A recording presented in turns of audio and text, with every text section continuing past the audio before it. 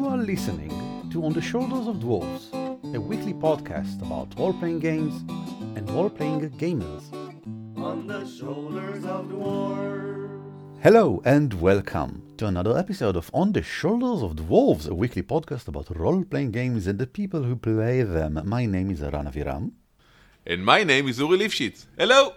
And today Uri really wanted to do an episode regarding players and their characters. So, we'll be talking about player characters, but specifically, what makes them compelling? What makes a specific PC, or a character in general, interesting, useful in the game, not in the tactics of the game, but in the greater scope. Someone that you want to know what happens to them. Someone that you want to play. Someone that you are looking forward to see what sort of story they will get into. A compelling character. There are many ways in which you can make your character more compelling. We're gonna review a few options and a few pitfalls to avoid in order to make your characters more compelling. Number 1. Compelling characters don't snugly fit into a stereotype. We have talked in the past at length about how to avoid character cliches and stereotypes and adding themes and creating something more interesting. And let me start by saying that it's absolutely fine to build on a stereotype. Many role-playing games kind of railroad us to fit a certain stereotype in order to conform with the tropes of the genre that they're aiming at. Take Dungeons and Dragons, for example. It's difficult to create a smart fighter because your class often pigeonhole you into a role in the party, in the dynamics of the world. But I want to talk about more than that. I want this to be a litmus test for you. If you're looking at your character and you find that it can easily fit inside one stereotype without any but, without any yes, but he is actually, or some other caveats, then you probably could expand your characters.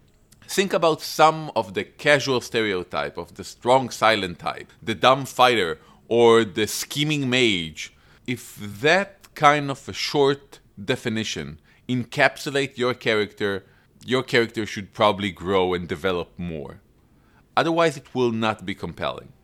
Now, this may not be true for NPCs. A lot of time, NPCs are just here to perform a specific role in the game, or a certain narrative function, and that's fine.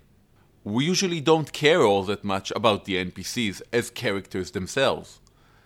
However, the player characters, the personalities that make our adventuring party, are something that we would like to understand more. It's something that would add depth to the game, to the interactions with NPC, to the interaction inside the game.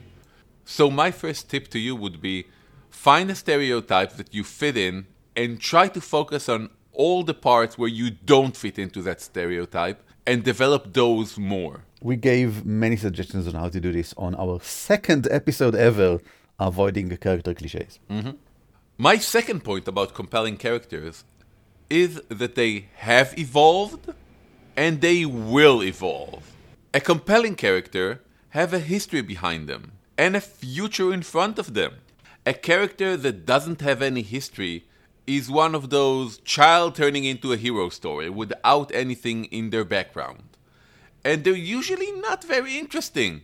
Think of Star Wars Episode 4. Luke Skywalker has no history, and he's turning into this excellent Jedi fighter, whatever.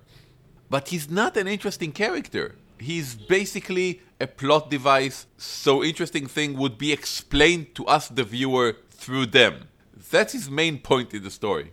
Well, at least in Episode 4. He does turn into an interesting character as the character progresses, when we learn that there is a history behind him, and he is the son of a famous NPC in that world, etc., etc. So, once we see that he evolved from something, it becomes interesting. When we see what he evolves into, he becomes interesting yet again. One of the main pitfalls of these kind of characters is that usually one of these two options overshadow the other. Maybe there is a character with this dark past behind them. We are constantly guessing what that was.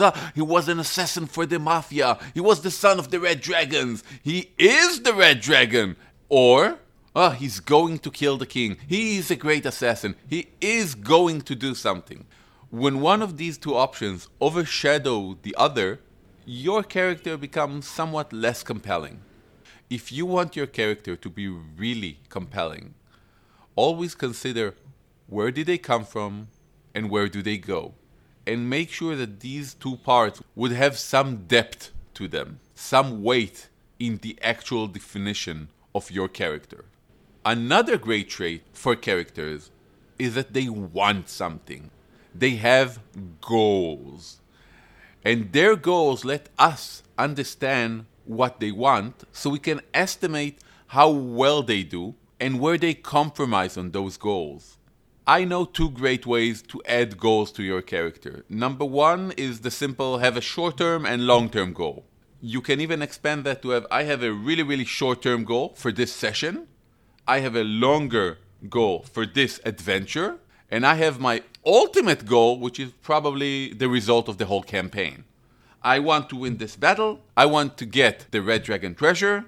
And I want to avenge my long-dead family who was killed by a horde of goblins from another dimension called Xenorex. These are three different goals, something for right now, something to aspire to, and something that will fulfill my character. And after that, I literally have nothing more to do with this character. A different approach might be having something that you run toward and something that you run from. This also helps you a lot in developing a history and a future. My character has betrayed the Venus Corporation, and I am on the run from them. But I want to discover the ultimate love passion of triangulation.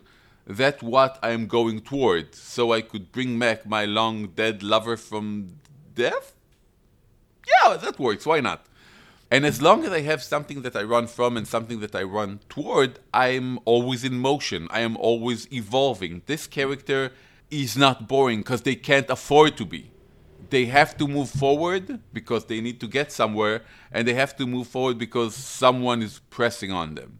Which brings us to our next point, values and morality. Now, one of the things that I find most interesting about characters is the internal struggle that they have. These struggles are often what truly reveals your character's character. And these are always the results of values and morality as they clash. The choice between finishing off the Goblin King or healing your wounded friends is a question of morals. If it's just a question of priorities, I need to heal my friends so I would have enough firepower to kill the Goblin King, that's not a question of values and morality. The question of values and morality, is it more important for me to kill the Goblin King and save the kingdom from his wrath, or is it more important to me to keep my friends alive? This is a question of my own values and my own morals, and when these questions come into play, your characters shine. And you don't have to wait for your game master to create a situation where it comes into play. I think most characters are either in life and death situation or in some situation where they have high stakes. And every high stakes situation is one where a choice is the result of morals and values. And finally, because this is something that I've seen in countless games, compelling characters win some and lose some. Heroes that never lose are not interesting. They may not lose at any real combat, and they may not lose in their actual larger-than-life quest, but they must lose something. They must lose their innocence. They must lose one of their goals. They must lose some of their friends. There must be sacrifice. Let me ask you now, has your character ever lost something meaningful? And if your answer to that is no, your character is probably not that compelling. So don't be afraid to take that leap, to let your character lose. You're playing D&D 5th edition, some bugbear walks in, take your character down, the rest of the party kill it, make it into something. Losing that battle caused my character to lose their confidence, and now I have to earn it back. Losing to that bugbear made me understand that life is too short, and now I must fight twice as hard for my goals. Lose something. take a loss and make it meaningful for your character. Not every character needs to tick every box in what I've said. Sometimes you want to focus on one thing and not the other. This character is all about their goals. This character is all about the conflicts between two different values. This character really, really wants something. So it's fine not to tick all the boxes, but make sure you have at least one or two of these. It would make your character more compelling to others, and dare I say it, a lot more compelling for you. Dear listeners, you might have noticed that I was suspiciously quiet during all of this. This is because while Uri was explaining what he sees as compelling, I was thinking and rethinking this whole approach, because I'm not completely sure what it is that we talk about when we say compelling. I would like to try and focus it as narrowly as possible, which means I will have to speak about myself. And when I play a character, what I find compelling. So it will be a very personal journey that I will now take you on. First, I am interested in the character's upcoming journey. I want to see where it will lead them. What decisions are waiting for them? How will they make their choices? What will they figure into their decision-making process? What events will eventually come to influence them? What characters will become important to them? How they will handle whatever is happening to them. This is a different take on some of the things that Uri said, but in a very personal level, it's just the main thing I'm looking forward to see in a character. In order for a character to be compelling, I want to know what is going to happen to them. And I think it's very easy to see how one character will be compelling compared to another. For example, a blacksmith who is blacksmithing in his smithy in the town of nowhere has no journey. There's nothing coming for him.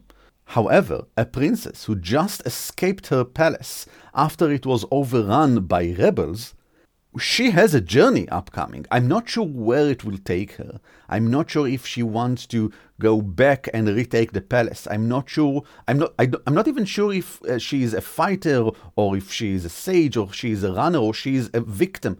I don't know what she is yet, but I know there's a journey coming. So I start every character that I play as asking myself, how can I place them in a situation from which they have no choice but getting into some sort of a journey? Something will happen. The second point is sort of the opposite of this, and I sum it as their colorful past makes them mostly predictable. That is, they have some cool things that happened to them in the past, and therefore I sort of know what they will do. Not only I, everyone around the table sort of can predict what they will probably be doing. What will happen when they, for example, interact with another character that we know well? We can all imagine it, sort of like when we see two superheroes that we know very well from comics or movies or whatever. We can already imagine what will happen when they meet each other, because we know them very well. We know them thanks to their colorful past. That is, things and decisions and choices and events that happened to them that made them into who they are. And I think it's important that they are predictable. For me, that's very compelling because it makes it easy. It's not exactly the same as stereotypical. It's just that I sort of know how to get into the mindset of the character. They're predictable. I can, when I sit down next to the table, get into character and just let things flow out of my mouth without thinking about it too much. If you go back to the blacksmith had a blacksmithy life, and all of his life he blacksmithed. That's not colorful, and also it's not predictable. I'm not really sure what will happen when I meet with him, when I talk to him, when I play him. I mean, is it just mundane? Does he just walk around take a cup of coffee, drink the coffee, walk to the smithy, and smith. That's very predictable, I agree, but there's nothing going on there. Compared to the princess, let's say she learned how to ride horses, and she really, really liked horses, and one of her horses died when she was young, and it was the fault of the horsemaster, or probably wasn't, probably it was her fault, but the horsemaster was banished because the king and queen decided it was their fault, and now I have some history for her, and I'm not sure she is completely predictable, but I can, for example, imagine she is very outgoing. She really likes horses and riding and the outdoors, and maybe she has something of a tomboy or some sort of a wanderlust, and maybe she feels very guilty about what happened then, and therefore whenever she is placed in a situation she will take responsibility because now she can.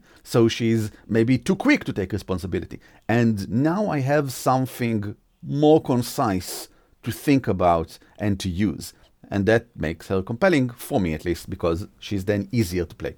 You know, it's interesting. When I was teaching improvisational theater, there's a French style called Le Ronde, which is basically everyone standing in a line, and you see a series of scenes between two characters. It's always character 1 with character 2, then character 2 with character 3, then character 3 with character 4, and you go over through the entire cast. And the purpose of this style of play is that you try to make the character as well defined as you can. And how do you test that? Once you're done going over all the character and you have seen every specific character in two situations, in one scene with the person on the left and in one scene with the person on the right, you're saying, okay, let's take this character, character number 2, and character number 6. Tell me what would happen when these two will meet. Now, if everyone pretty much agrees on what will happen, you can say, okay, we have a good characterization for these two characters. Because we know what are their traits and how they would collide if they meet. If this is an ordinary, everyday blacksmith, and this is a cat girl with a wanderlust, they probably will meet, say hello, the blacksmith will be polite, the cat girl will ask what kind of wares does he have, and they will part as not even as friend, they would part as customer and client, and that's it. And if there would be a womanizing bard and a high elf sorcerer, if those characters are well defined by these specific traits, the bard would hit on the elf would scorch the bard with a heat ray, and having well defined traits make you kind of predictable, and it's not a bad thing, I think. I would like to point our listeners at how Uri plays consistent characters, an article on our website under the How Uri ... tab. I think I pointed to it several times in the past as well, because I really like it. I think it's a concise, simple system of keeping track of colorful past events and using them to create a predictable personality. And I don't do it as thoroughly as Uri suggests there. I only have like 2 or 3 points at the beginning of the game, and I usually only keep on having like 2 or 3 points as we go along. I like to play characters that are pretty straightforward, but you should read it in any case. Finally, my last point, I like characters that stand for themselves, that they are kind of a badass in whatever field they specialize in. And I don't mean that they can lift a sword and run around and butcher everyone and so they are badasses. I mean, whatever it is that they are, they definitely are that. And they are willing, they have the motivation, even if not yet the skills or capability, to continue forward in their journey.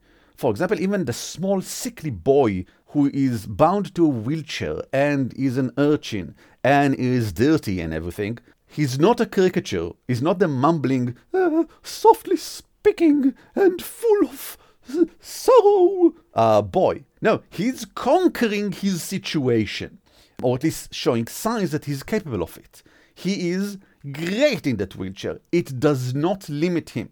He is very able to speak about his situation. He is very able. Able is an interesting word here. He is able in any way he can, despite his situation. In some way, he uses his situation. Like, for example, he can imitate the caricature of the mumbling, soft-spoken boy because he knows some people are expecting it, and he uses it to manipulate them. he's in control. Or if we are playing a character that really is only like level 1 or whatever, like at the beginning of their journey in a way, then maybe he's not yet able to do all of that. But he's showing signs that he's capable of it, and he wants to go there.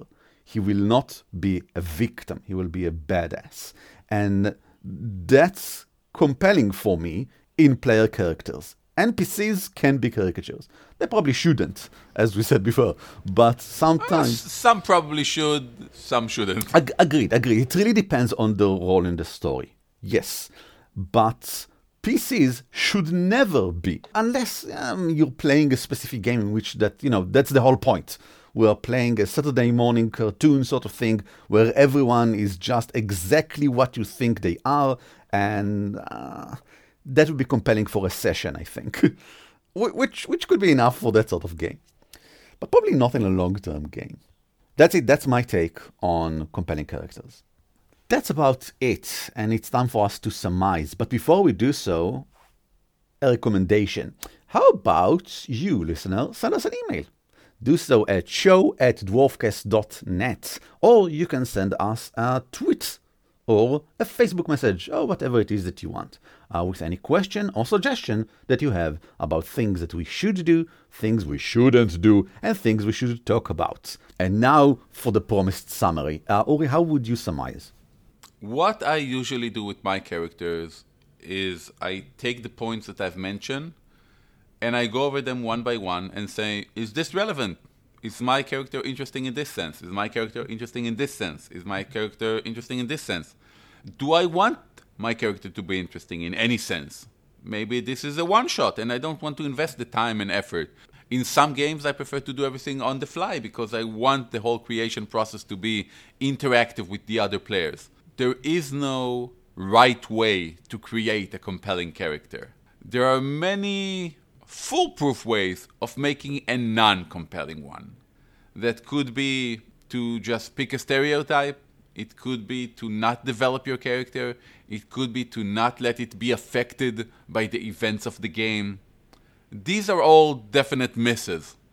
But there are many other ways of actually developing your character and make it compelling. If you have more ideas, please tell us. We would love to hear them. If you have a character which is very compelling and something specific made it so, please tell us. I would love to hear more about your character and what makes them compelling. And now, it's time for us to take the load off. This world is carried on the shoulders of dwarves. This is the part of the show in which we talk about role-playing games in our own personal lives. Eran, Yes, Uri? I have played a role-playing game this week. Amazing. I have played an actual tabletop role-playing game on top of an actual table. This has not happened in months. Indeed. Yes, it did. This has not happened in weeks. Indeed. In the last weekend, due to lifting of some of the restrictions here in Israel, my gaming group actually met face-to-face, and we have played on an actual table with actual, well, not miniatures, but tokens. And it was glorious. I really miss that. I miss body language, apparently. That's one of the things I miss about role-playing games. It's a body big thing. language. It's a big thing. It's a big thing, yes. It's a big thing in any kind of human interaction. To actually get the vibes of someone else, not just what they're saying and not just facial expression, but the whole deal. To be affected by someone's full range of expression, I think is the term. That was awesome. And I also had an interesting point. A few sessions ago, my character actually started dating an NPC. Now, we're playing Pathfinder 1st Edition, very action-oriented, not the kind of campaign where romantic interests are pursued. But things happened. You know characters, they do whatever they want. Characters. And I actually sent a message to my GM saying, listen, I find this awesome and very interesting. I don't think it fits the campaign or the other players or the flow of the game. And let's keep that on the sideline. Let's keep progressing that on the side because this is a really interesting narrative device for me to develop my character. And if you want to bring it into the game as an as a storytelling device, that's fine by me. But I think the whole romantic relationship thing should be segued off screen. And we agreed, and it really pays off. I think being attentive to what your game really is about and what element fits well with it and what element take away the attention and excitement is really important. I think it's a good example also of making suggestions to your DM and not simply assuming that they will know everything and do everything that's needed. Because your GM don't know what goes on in your head. Yes. I'm sure my GM didn't know that I want to pursue this or not, whether I think it would fit or not, and how much I'm willing as a player to give up on something that is important for my character. And in this case, the answer was, hell, I don't care about that. That's something interesting for me, the player, to do with my character, but I don't think it's interesting for the game. Yeah, you took responsibility about a decision, a choice that you made during the shared storytelling experience. And that's a good thing. I think it's also a good take on the old, that's what my character would do. Fine. But that's not what your party would enjoy. So this could be something that your character does that does not affect the whole gaming group and campaign. Apparently, it's an option. I did less. I have less to say. So therefore, I will point the listeners back at what I've talked about on our last episode, the bundle of my 3 adventures on DM's Guild. There's a link in the show notes. It's $12 of your money for 3 adventures. Is it $12? Is it $8? I think it's 8 because each adventure is 4. And the point of a bundle is to be cheaper.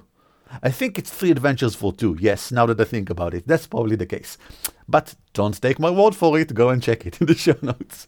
You can also just search for my name in the DM's Guild, Eran Aviram, and that will probably guide you at the closest adventure, from which the bundle is available through the bottom part of the page.